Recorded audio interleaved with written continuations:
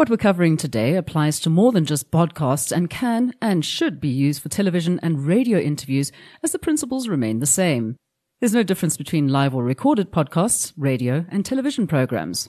Have you ever arrived at a studio for an interview, not knowing what to do or where to go and how to approach the recording? Do you get nervous that you won't really know how to use the equipment such as headphones, foldback levels, or microphone technique? Do you dislike looking like an amateur guest? Well, let's help you get to know the gear so you can let the host know that you're being a professional and they need not treat you like it's your first time in a recording. Technically, the most important piece of equipment is the microphone, so using this correctly is really important.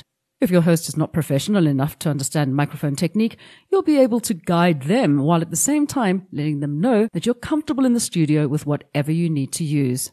There are many different types of microphones that are used in different studios around the world, and it would help immensely if you could identify and adapt to the type you'll be using. You don't need to know the make or specification, but as you do a voice level test, you'll be able to hear whether you are too close or too far from the microphone.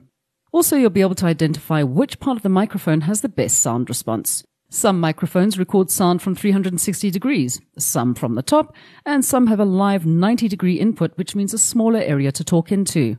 You'll be handed a set of headphones as you enter the studio. At Solid Gold Studios, all headsets are cleaned and tested after every use.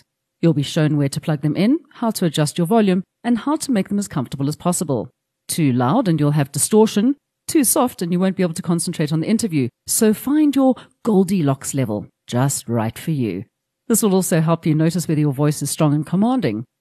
The first time you hear your voice on the headphones, you may think you sound a little different, but relax. This is exactly how you usually sound to everyone else. Don't change your voice. Just be yourself.